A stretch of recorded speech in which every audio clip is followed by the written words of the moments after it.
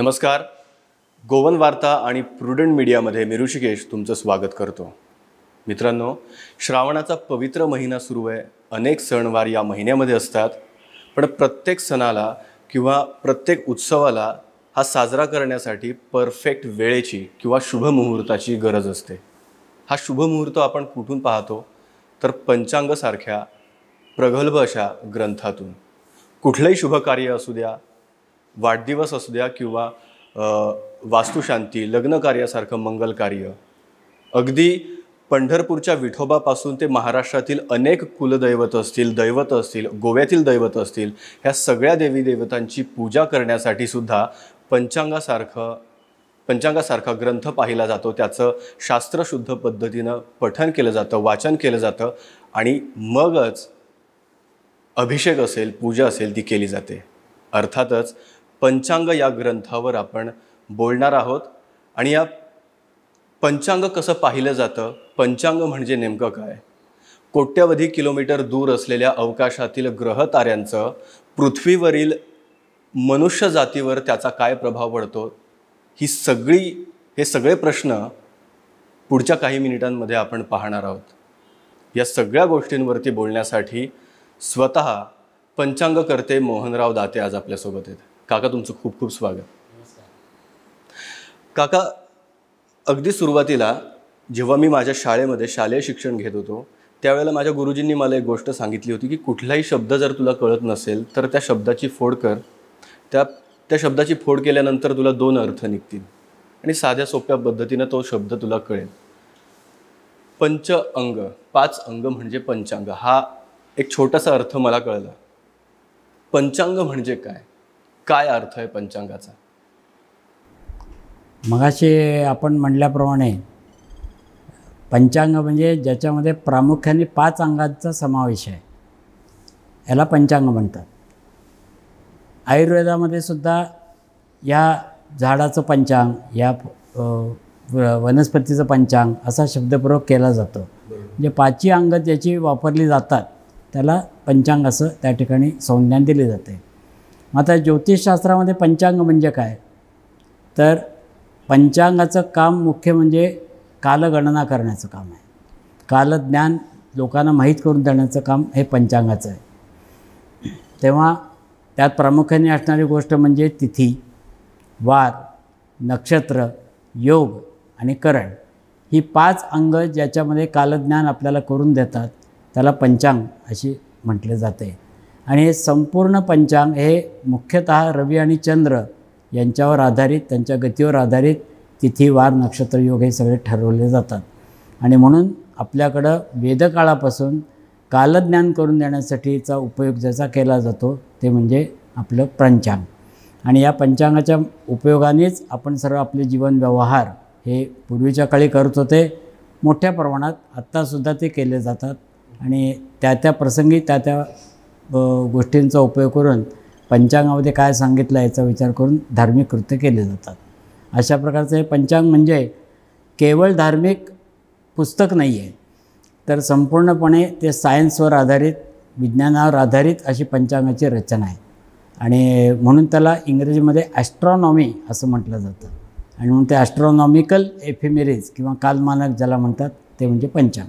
अच्छा काका, तुम्ही गोव्यामध्ये पंचांग वाचनासंदर्भातल्या कार्यशाळेनिमित्त तुम्ही गोव्यामध्ये आहात. नागेशी संस्थानामध्ये ही कार्यशाळा संपन्न होते. पंचांग नेमकं कसं वाचलं जातं? 3 दिवसांच्या कार्यशाळेमध्ये पंचांग वाचन शिकलं जाऊ शकतं का? कारण खगोलशास्त्रीय अभ्यास असतो, अनेक गणितं असतात ज्याच्या आधारावरती पंचांगशास्त्र, पंचांग हा ग्रंथ उभारलेला आहे. 3 दिवसांच्या कार्यशाळेमध्ये पंचांग शिकलं जाऊ शकतं का? माझा तरी अनुभव असा आहे की शिकलं जाऊ शकतं.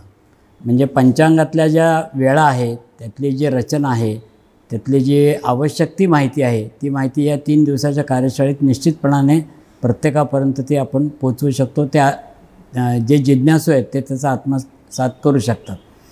हा गेल्या अनेक वर्षाचा माझा अनुभव आहे.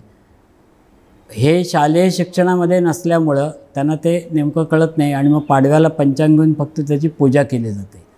परंतु त्या पंचांगाचा आपल्या जीवनात काय उपयोग आहे, आज नेमकं आपण काय पाहायला पाहिजे, वाढदिवस असेल, श्राद्धतिथी असेल, या सगळ्या गोष्टी वैयक्तिक ज्या आपल्या कुलधर्म कुलाचाराशी निगडीत आहेत त्यांच्या वेळा आपल्याला, त्याचं नक्षत्र, या सगळ्या गोष्टी कळण्याइतकं ज्ञान या 3 दिवसाच्या कार्यशाळेत आपण देऊ शकतो. आणि मग पुढं मात्र त्यांनी त्याचा सराव ठेवला पाहिजे. आणि रोज सकाळी उठल्यावर एकदा जसं आपण कॅलेंडर बघतो, आज तारीख काय आहे, किंवा घड्याळात बघतो, तसं आजचं दिवस उडून पंचांग जर का बघितलं तर मग त्यांना त्याची सवय होऊन जाते.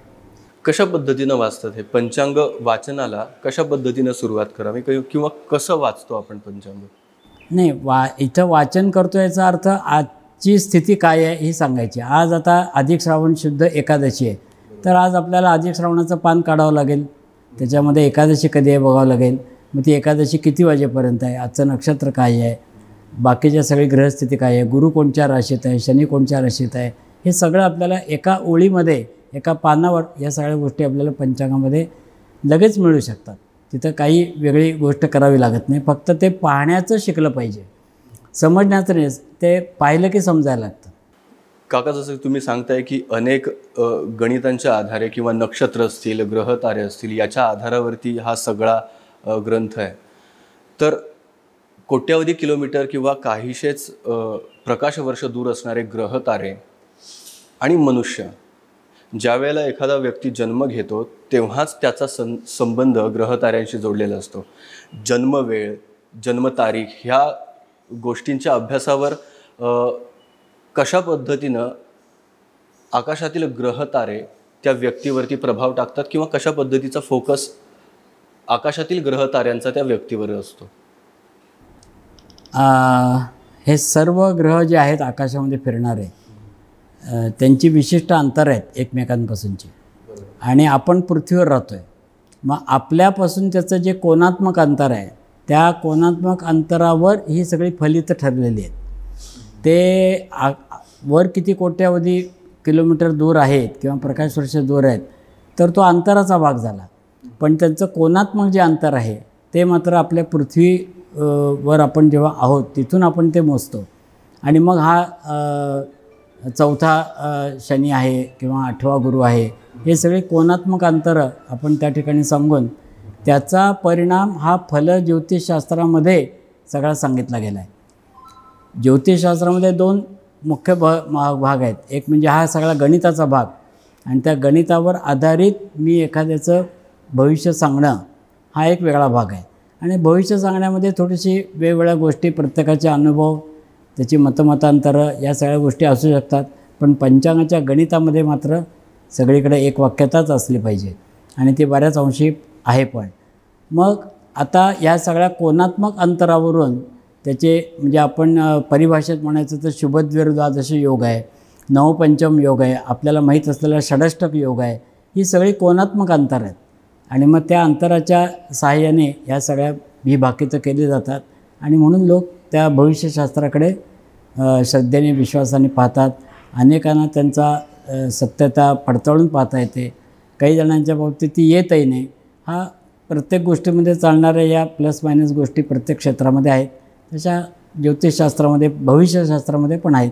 पण पंचांगकर्ता म्हणून मी म्हणायचं असेल तर आमची ग्रहगणितं जी आहेत ती सगळीकडं एकवाक्यतेनेच चालतात, कारण ती चालल्याशिवाय आम्ही पुढचं प्रिडिक्शनच कोणी करू शकणार नाही. बरोबर, अगदी बरोबर. काका, तुम्ही जसं सांगितलं की ग्रहताऱ्यांच्या आणि मनुष्याच्या ह्या दोन्ही गोष्टींच्या कोणात्मक विचारांतून ह्या सगळ्या गोष्टी निर्माण होतात.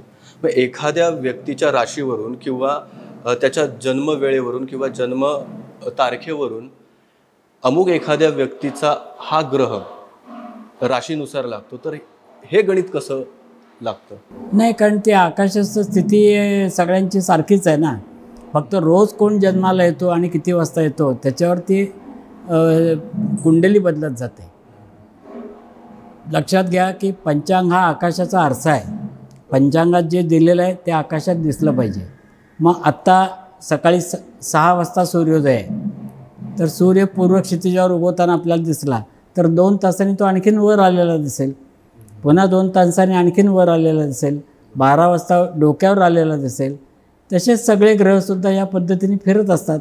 आणि म्हणून प्रत्येकाची जन्मलग्न कुंडली ही अक्षांश रेखांशानुसार, जन्मवेळेनुसार आणि जन्मतारखेनुसार तर वेगवेगळी येतेच. काका आता सध्या अधिक मास चालू आहे, अधिक श्रावण चालू आहे.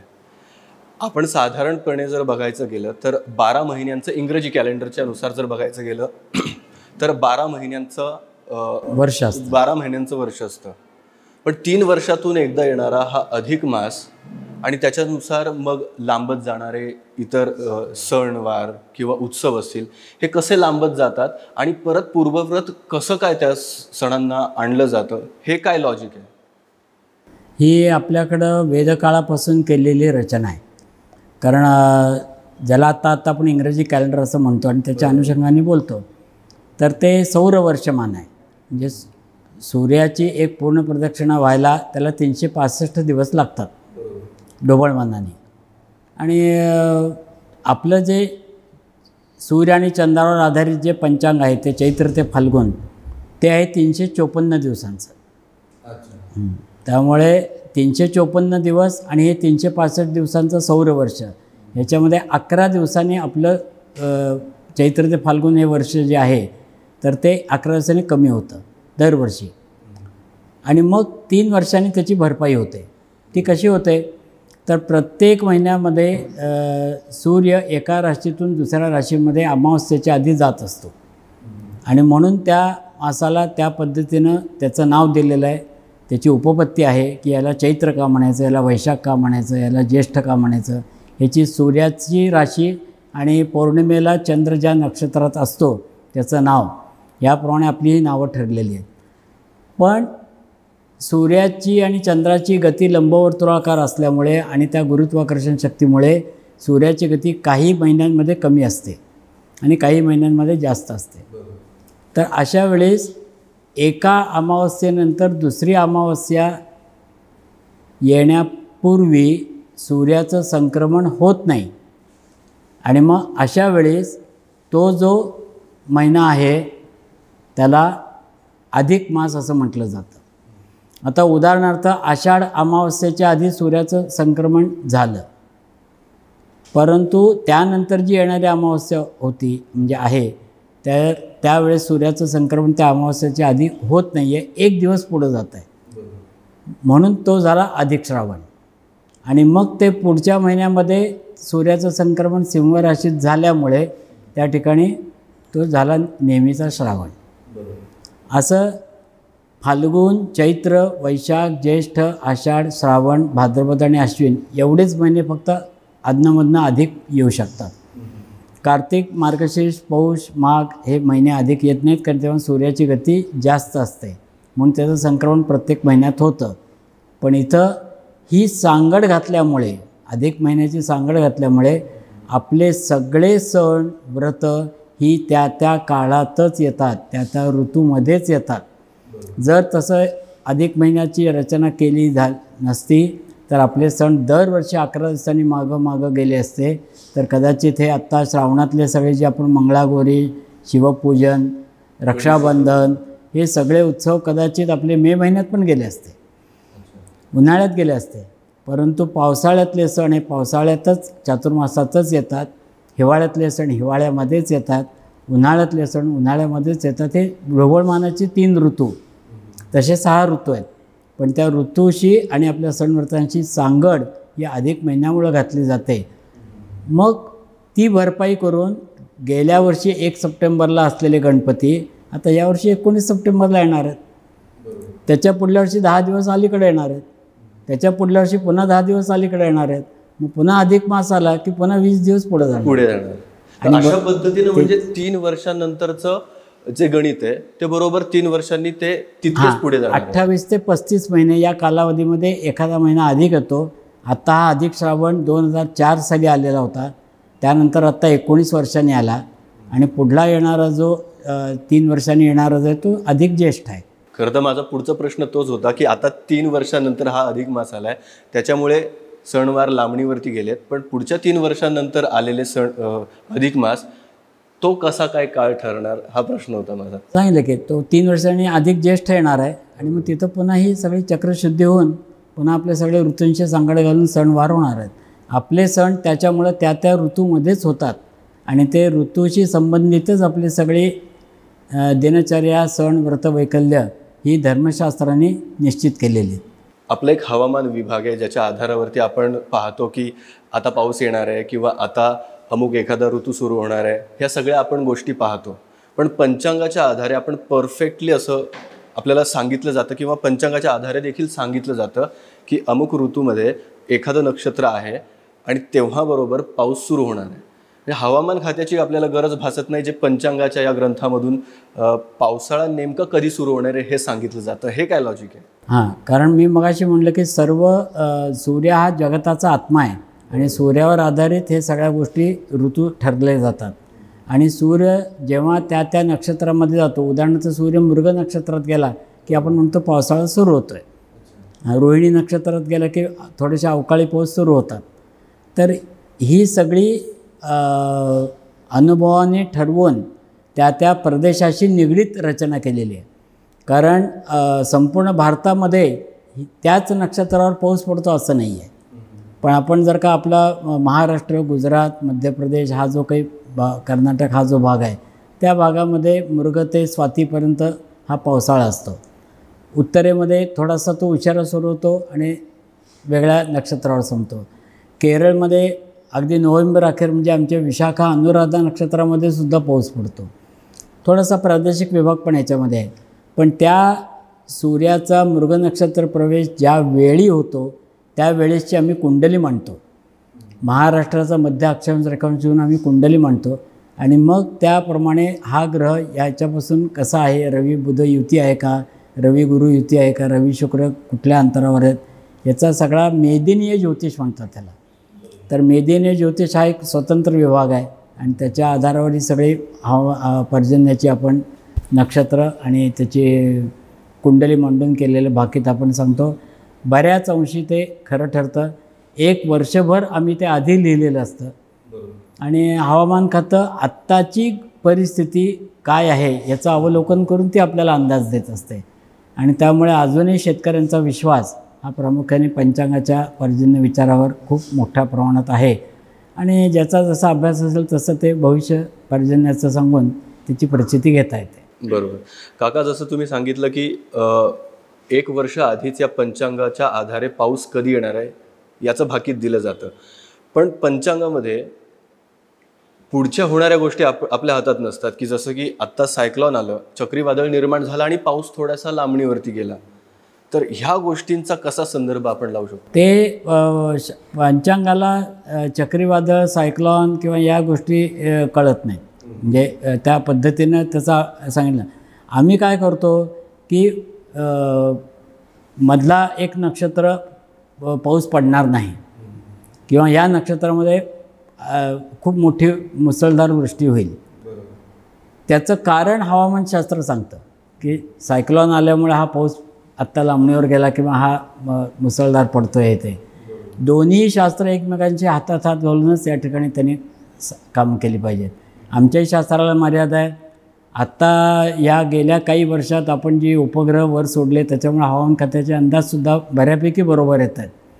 त्याच्यापूर्वी तसं घडायचं नाही. पण आता त्यांचंही शेवटी याच्यावर अनुभव, अचूक निरीक्षण या सगळ्या गोष्टी अवलंबून असतात. पंचांगाच्या बाबतीत म्हटलं तर केवळ गणित आणि सूर्य कोणत्या नक्षत्रात जातो आहे, किती वाजता जातो आहे ह्याच्यावरच ते आधारित आहे. हवामान खातं त्याचं सायंटिफिक कारण देते. आम्ही त्याचं ग्रहस्थितीचं वर्णन करून सांगतो.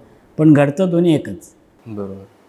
काका, शुभ आणि अशुभ ह्या दोन गोष्टी आहेत आणि त्याच्या आधारावरती बरीच लोक कार्य करतात. शुभ मुहूर्तावरतीच कार्य करावं किंवा काही लोक ते अजिबात पाळत नाहीत. कुठल्याही मुहूर्तावरती गाडी घेतात, आपलं घर बांधणीला सुरुवात करतात, कुठल्याही मुहूर्तावरती घरप्रवेश करतात. मानण्या न मानण्याचा प्रश्न आहे प्रत्येकाचा. पण शुभ आणि अशुभ ह्या दोन गोष्टींचं कसं विश्लेषण कराल?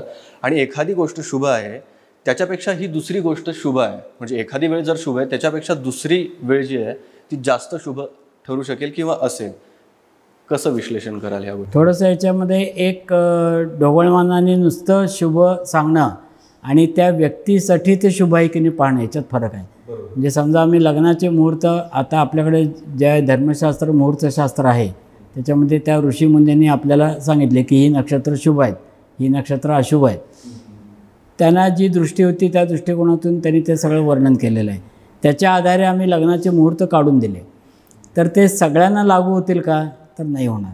मग एखाद्याची त्या दोघांची जन्मराशी काय आहे, त्यांचं लग्नकुंडलीतलं लग्नस्थान कोणचं आहे, त्याच्याशी संबंधित आत्ताची ग्रहस्थिती ही त्यांना शुभकारक आहे का, लाभदायक आहे का, हे पाहिलं जातं. सरसकट प्रत्येकाला ते लागू होतं असं नाही आहे. आणि तिथी कोणत्या चांगल्या, नक्षत्र कोणती चांगली, योग कोणते चांगले, हे आमच्याकडे ऋषीमुनींनी जेव्हा पूर्वापार पद्धतीने सांगितलेली जी मुहूर्तशास्त्र रचना आहे, व्यवस्था आहे, त्याच्या आधारे आपण या सगळ्या गोष्टी सांगतो. तुम्ही म्हणता त्याप्रमाणे हे मान्यावर आहे, न मान्यावर आहे. सगळ्या गोष्टींची प्रचिती घेतल्याशिवाय त्याची सिद्धता होऊ शकत नाही. काका, जशा पद्धती आपण बघतो की पंचांग पाहणं, जन्मपत्रिका, ज्योतिषशास्त्र, प्रत्येकाचा विश्वास त्याच्यावरती असेलच असं नाही किंवा नाही असंही नाही. बऱ्याच जणांचा श्रद्धेनं त्याच्यावरती विश्वास आहे आणि अनेकांचा श्रद्धेनं विश्वासच नाही आहे. पण प्रत्येकाला त्या गोष्टीतून जावं लागतं. पंचांगाच्या गणितावरतून किंवा त्या ज्या काही गोष्टी आहेत त्याच्यातून त्या व्यक्तीचा प्रवास हा निश्चित आहे. ह्याची सांगड कशी घातली जाते नेमकं? म्हणजे नेमकं आपल्याला याचे अनुभव कसे येतात किंवा काही जणांना येत नाहीत याच्याविषयी असेल तर ते प्रत्येक गोष्टीमध्ये तसं घडू शकतं. आणि मग जेव्हा त्याची प्रचिती आहे तेव्हा त्याच्यावर विश्वास आणि श्रद्धा वाढते. आणि जेव्हा एखाद्या वेळेस ते तसं घडत नाही तेव्हा आमच्या ज्योतिषशास्त्रामध्ये सुद्धा याला काही मर्यादा आहेत. कारण प्रारब्ध हा जो विषय आहे तो अगम्य असा आहे आणि त्या प्रारब्धावर सुद्धा आपल्याला काही गोष्टी ठेवाव्या लागतात. आणि त्याच्यामुळे एखाद्याच्या बाबतीमध्ये उत्कर्ष सांगितला तर तो होतो, एखाद्या बाबतीमध्ये होत नाही. याला त्या ज्योतिष अभ्यासकाचं ज्ञान किती आहे हाही मोठा विषय आहे. कारण शेवटी तुम्ही एक शिकलात गोष्ट, पण त्याचं इम्प्लिमेंट करत असताना तुम्ही नेमकं कसं करणार आहात, तुमचा अनुभव कसा आहे, तुम्ही त्याचं किती ग्रास्पिंग केलेलं आहे. मग अनेकांचं खरं काय येतं किंवा काही जणांचं खोटं काय येतं, तर प्रत्येक क्षेत्रामध्ये ते आहे. वैद्यकीय क्षेत्रामध्ये आहे, इतर ॲडव्होकेट जे वकील असतात त्या ह्याच्यामध्ये सुद्धा असं आहे की या सगळ्या गोष्टी खऱ्या खोट्या ज्या आहेत त्या सगळीकडे घडतात. त्यामुळं शास्त्र खोटं ठरत नाही. शास्त्र हे शाश्वत सत्य आहे. फक्त त्याचा आपण उपयोग करून घेताना आणि आपला अभ्यास याच्यावर त्या गोष्टी खऱ्या खोट्या ठरत असतात. आणि म्हणून मग ज्याची त्याची श्रद्धा ही त्याच्यामध्ये अंतर पडत जातं. जसं आपण पाहतो की 12 राशी आहेत, 27 नक्षत्र आहेत आणि त्यात प्रत्येकाचे स्वामी आहेत. ह्या गोष्टीबद्दल काय सांगाल? या गोष्टी थोड्याशा काय म्हणतात त्याला की त्याची एक आपल्या धार्मिक कृत्याशी केलेली ती रचना आहे. आणि मग नुसत्या राशींचा स्वामी नाही, मग नक्षत्र स्वामी आहेत, नक्षत्र चरणांचे पण स्वामी आहेत. एक 30 अंश झालं, एक 3 अंश 20 कलापर्यंत इतकं त्याचं स्वरूप लहान करत करत आपण त्या सगळ्या गोष्टींचा अनुभव घेऊ शकतो. आणि म्हणून राशीपेक्षा नक्षत्रच अधिक श्रेष्ठ आहेत, नक्षत्रापेक्षा नक्षत्र चरण अधिक श्रेष्ठ आहेत. आणि मग त्याच्यावरून केलेली जी काही अभ्यासाने केलेली हे असतात भाकितं असतात ती अधिक चांगल्या प्रकारे येतात. त्याचं स्वामित्व हा त्याच्या पूजेच्या संदर्भातला किंवा त्यांनी पूजा कोणाची करायची याच्या संदर्भातला तो विषय येतो. काका, 16व्या शतकामध्ये लक्ष्मणराव गोपाळ दाते हे कोकणातील गणपतीपुळे हे तुमचं मूळ नेवरे हे गाव, इथून तुम्ही सोलापुरात तुमचे पूर्वज तिकडे गेले. माझ्या आजोबांचे पणजोबांचे पूर्वज आले. तर ते तिकडे स्थायिक झाले, सोलापुरात स्थायिक झाले. तिकडे गणपतीचं देऊळ स्थापन केलं आणि मग तिकडून त्यांच्या कार्याला सुरुवात झाली. काय सांगाल त्यांच्या या एकंदर कार्याबद्दल? पंचांग निर्मिती त्यांच्यापासून झाली आणि तिथून आज तागायत ते सगळेजण म्हणजे तुमचे नंतरची जी काही पिढी असेल आणि तुमची तिसरी पिढी, हा सगळा ग्रंथ तुम्ही घेऊन सांभाळताय आणि जगासमोर अनमोल असा ठेवा तुम्ही ठेवलेला आहे. काय सांगाल या संपूर्ण प्रवासाबद्दल आणि आत्ताच्या गोष्टी? अतिशय तुम्ही छान मुद्दा विचारलेला आहे. आमचे पूर्वज हे नेवऱ्यावरून सोलापूरला आले आणि इकडं आल्यावर स्थायिक झाले. आणि मग 215 वर्षापूर्वी ते आम्ही दाते गणपती मंदिर म्हणून तिथं ती गणपती स्थापना केली. त्यालाच 215 वर्ष झालेली आहेत. आणि माझे आजोबा कैलासवासी लक्ष्मण गोपाळ उर्फ नाना दाते हे पौरोहित्य करायचे. आणि पौरोहित्य करत असताना त्यांना जाणवलं की पंचांगांच्या सगळ्या या तिथी नक्षत्रामध्ये एक वाक्यता नाही आहे. या पंचांगामध्ये वेगळ्या गोष्टी आहेत, या पंचांगामध्ये वेगळ्या गोष्टी आहेत. आणि पंचांगातल्या तिथी नक्षत्र योग राशी प्रवेशांचा उच्चार करूनच आपण पुढे संकल्प करतो. तर मुळात तो बेस हा चुकीचा त्यांना वाटायला लागला. आणि म्हणून त्यांनी असं ठरवलं की आपणच हे शिकूया. म्हणून त्यांनी त्याचं शिक्षण घेतलं. आणि 1915-16चं पहिलं पंचांग 108 वर्षापूर्वी माझ्या आजोबाने पंचांगाची सुरुवात करून मुहूर्तमेढ रोवली. अनंत अडचणी आल्या त्या काळातसुद्धा, पण त्यांनी ते नेटाने चालू ठेवलं, नुकसान सोसत चालू ठेवलं. आणि मग पुढे थोडा थोडा फायदा झाला. आणि मग 1945पासून माझे तीर्थरूप पंडित धुंडेराज शास्त्री दाते हे पंचांगाच्या कामात त्यांना सहकारी म्हणून सुरू केलं. पुढं काही वर्षांनी माझे श्रीधर पंत दाते चुलते हे या क्षेत्रामध्ये आले. आणि त्या तिघांनी मिळून या वाडवडिलांनी जे पंचांगासाठी अपार कष्ट घेतले त्याचं फल म्हणजे हे आत्ताचं लोकमान्य झालेलं दाते पंचांग. त्यामुळे माझी या पंचांग कार्यातली आमच्या दातेगणातली तिसरी पिढी आहे. माझ्याबरोबर माझा भाऊ एक आहे विनय दाते, आणि माझा मुलगा ओंकार दाते ही चौथी पिढी या पंचांगामध्ये आत्ता काम करते आहे. आणि या पंचांगाचं स्वरूप इतकं बदलत गेलं की त्यावेळेसचं पंचांग आणि आत्ताचं पंचांग ह्याच्यामध्ये लोकांना ते समजेल अशा सोप्या भाषेमध्ये त्याच्या रचना कोष्टकं करून आज हे दाते पंचांग केवळ या सगळ्या गोष्टींमुळेच लोकांच्यामध्ये त्याचं एक मानाचं स्थान त्याला मिळालेलं आहे. आणि सगळी वाडवडिलांची आणि गणपतीची पुण्याई आहे.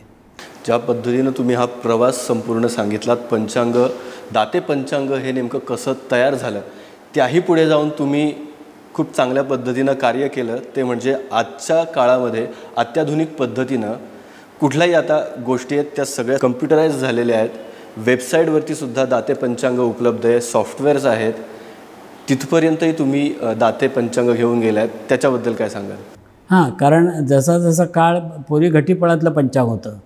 मग घटीपळं जेव्हा कळेनाशी झाली तेव्हा त्याचं आपण घड्याळातल्या वेळा द्यायला लागलो. संस्कृत शब्द कळेनाशी झाले म्हणून मराठीमध्ये द्यायला लागलो.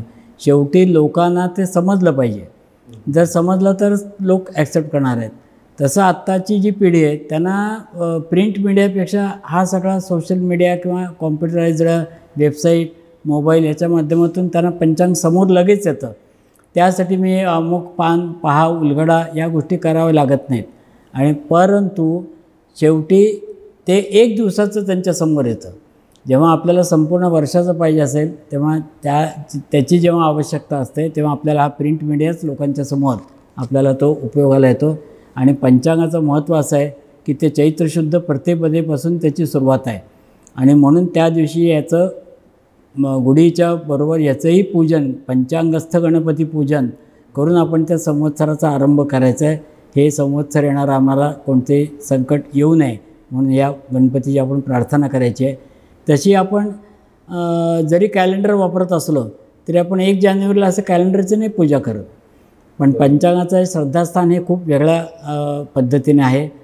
पण त्याचा वापर करताना आत्ताची जी नवीन पिढी आहे ती याचं पूजनही करते आणि मोबाईलवर पण ते वापरते, कारण त्यांना ते आवश्यक आहे.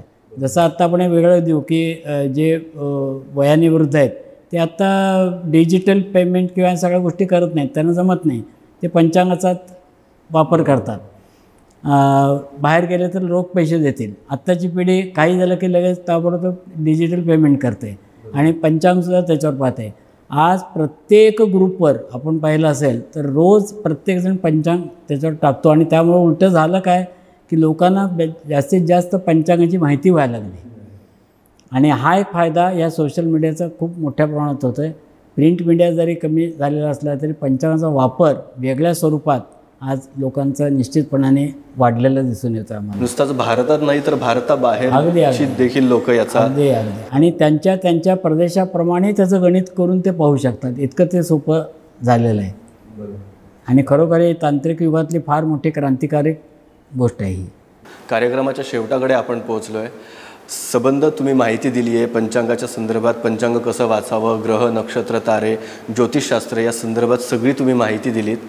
जाता जाता गोवेकरांना आणि गोव्यातील प्रेक्षकांना तुम्ही काय संदेश द्याल, काय सांगाल?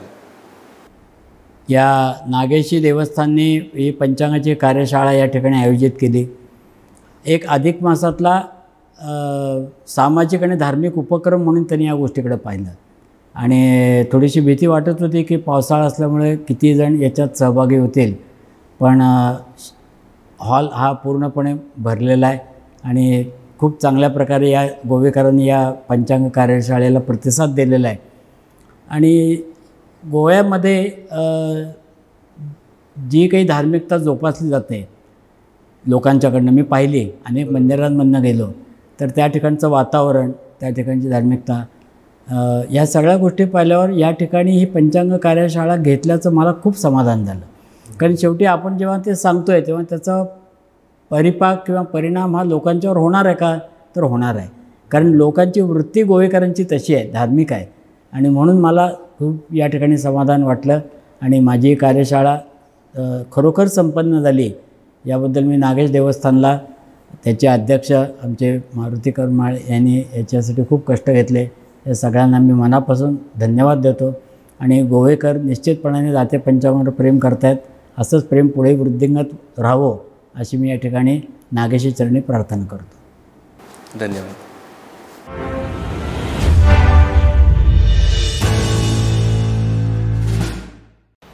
हॅलो, टोटल अजूनपर्यंत 15 भुरगीं शेणल्या सर. हय सर, चडशी 7 ते 10 वर्सां. हां, शाळेंत सोडले तुमी? शाळेन शाळा असताना दिवस जाणं साहेब. आणि आता तर सुटी पडल्या, तुम्ही आणि कितें साहेब? सर सुटी पडले आता, तुमी आनी कितें सर? ना सॉरी सर ना. हय तुमी म्हणटाले हांव वचून पळयता आतां.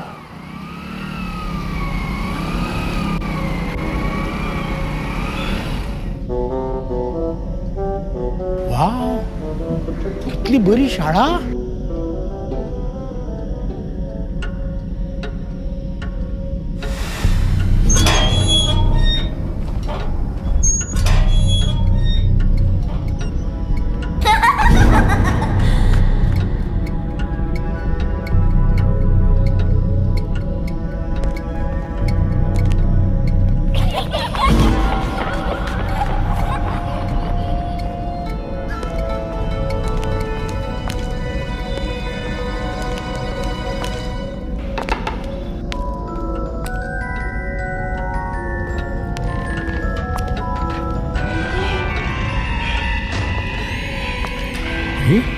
ह्यानी किती रे?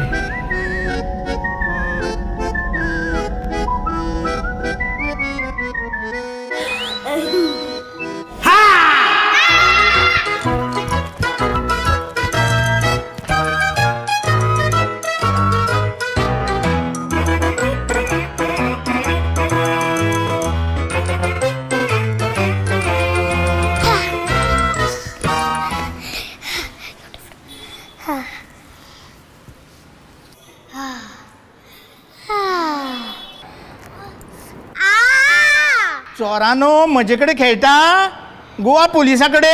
सॉरी काका. सॉरी बिरी काय ना. खंय आसा ती बाकीची भुरगी? अरे येत रे सगळी भुरगी भायर.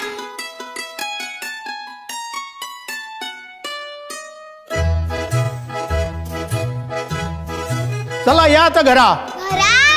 आम्ही येना घरा. आम्ही शाळेनूच रावतली. घरा आमकां सामको वाजता. अरे भुरगी पयलीं शाळेन वचपाक रडटाली, आता घरा वचपाक रडटा. हो कसलो रे चमत्कार? चमत्कार न्ही, हो आमचो गोंय सरकार. अरे गांवान जर अश्यो सुंदर शाळा जाल्यो जाल्यार भुरग्यांच्या शिक्षणा बद्दल भिवपाची गरज ना. भिवपाची न्हू, आता आमकां घरा वचपाची गरज ना. नव्या तमाचे सेरतुतराचे हे आमचे सरकार. प्रमोद सावंताच्या खाला सपना जाता साकार. नव्या तमाचे सेरतुतराचे हे आमचे सरकार. प्रमोद सावंताच्या खाला सपना जाता साकार. गोंयाचो फुल्लारे फुडार, खोशया सारे गोंयकार.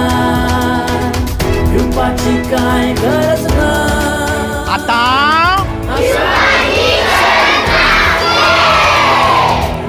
दरेक गोंयकाराचो आधार डॉक्टर प्रमोद सावंताचें गोंय सरकार.